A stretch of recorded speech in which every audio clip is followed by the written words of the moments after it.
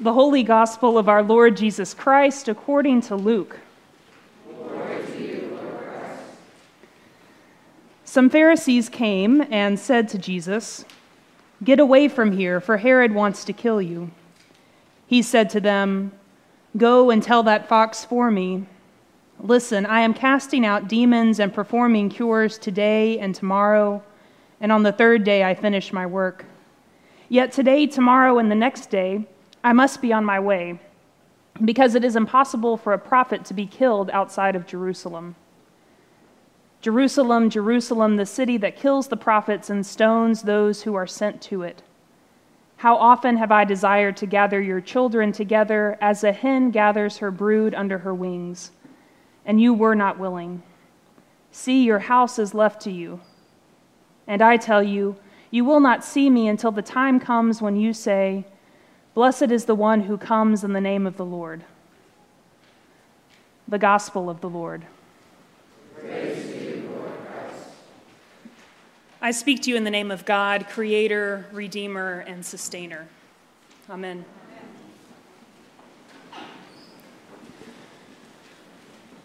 So today we find Jesus partway through his final journey to Jerusalem.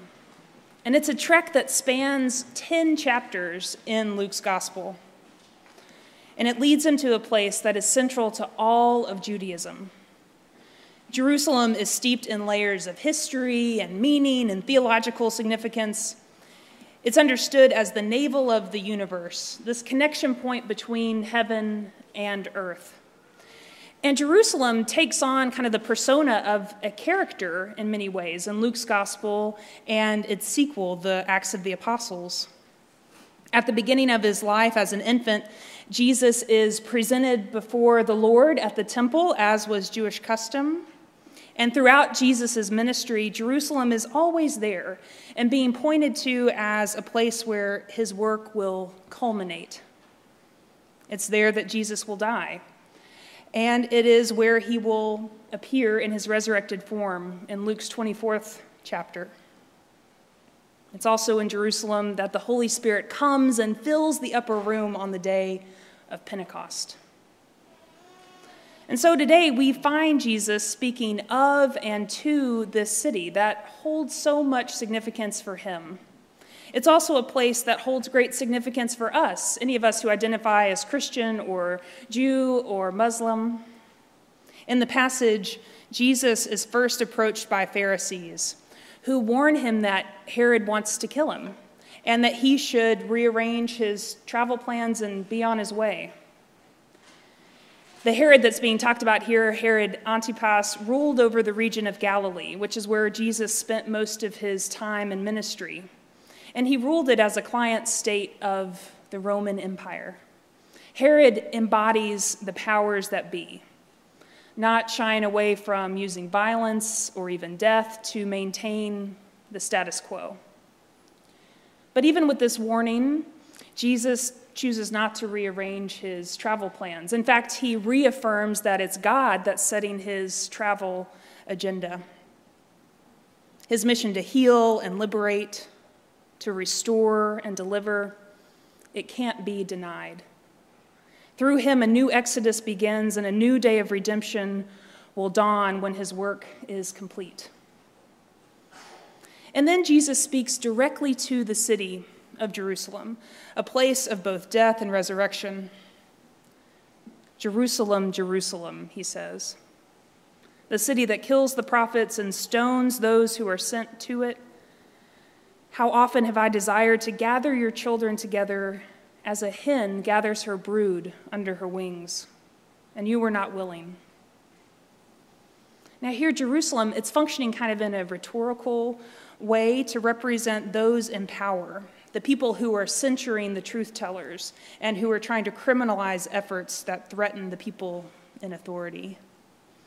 It's not so much a condemnation of every individual person that lives in Jerusalem, and certainly not against the Jewish people more broadly. We might consider it akin to, in our current context, how someone calls out Washington, D.C., while airing grievances about how contemporary power is hoarded and handled. It's about really more the people who are in those positions of authority, right, than all the citizens of the district itself. So Jesus speaks here with words of lament and words of judgment. He speaks to Jerusalem not as an enemy, but interesting, from this place of maternal concern, from a place of mercy. Jesus gives us this really striking image of a mother hen desiring to gather her chicks under her wings. This image, it's tender, but it's also very fierce. It underlines the scandal of the gospel.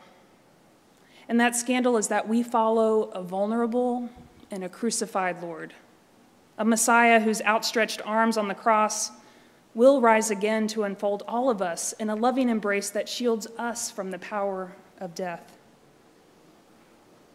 In Jesus, God becomes vulnerable to all the joys, to all the assaults of what it is to be human, by becoming one of and one with God's children.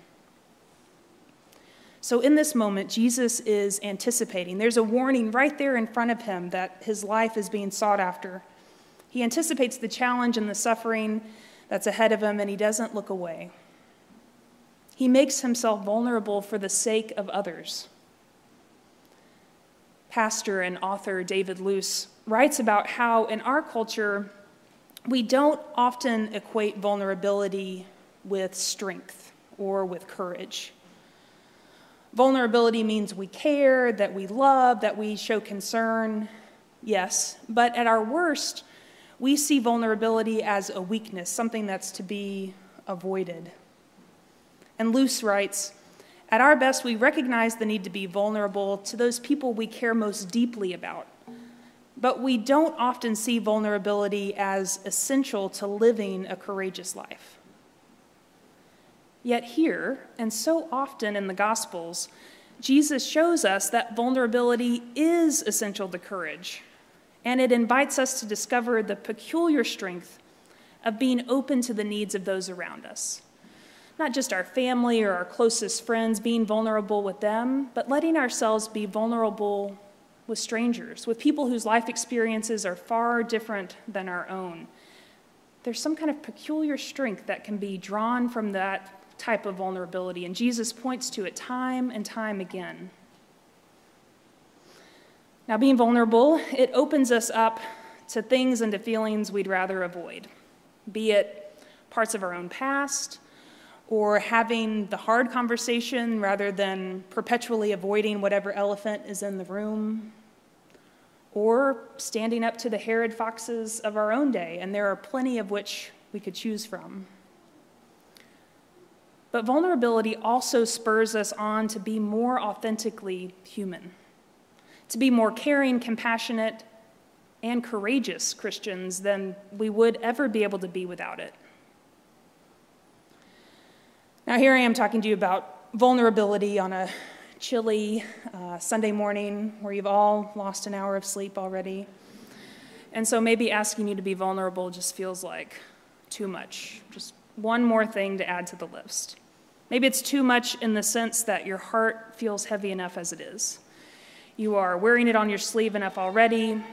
The pain of our world is already weighing so heavily on you. How can you expose it to any more? It's not because you don't care, but maybe because it's just overwhelming. I certainly identify with that. Maybe you're feeling threadbare and spent. Well, I'd encourage you this morning to remember that the same God who calls us not to look away in the face of injustice, but to keep looking at it and moving towards it with persistent love, is the same Lord who offers us a place of rest and a place of safety under her wing when we need that place of safety and we need that place of rest. Our call to be vulnerable comes from a Savior who has walked the way before us. It's not coming from someone on high, some edict, some call to be vulnerable that's being issued far and removed from our day to day. It comes from a Lord who has walked this way before and is still walking with us. Our God is a vulnerable and a courageous God, a fierce and a tender Lord who we come to know most fully through the life and death and resurrection of Jesus. To be vulnerable, it is a courageous thing. It is living from the heart. It's the kind of living that Jesus embodied from the wood of the manger to the wood of the cross, stretching his arms and his heart wide open. Amen.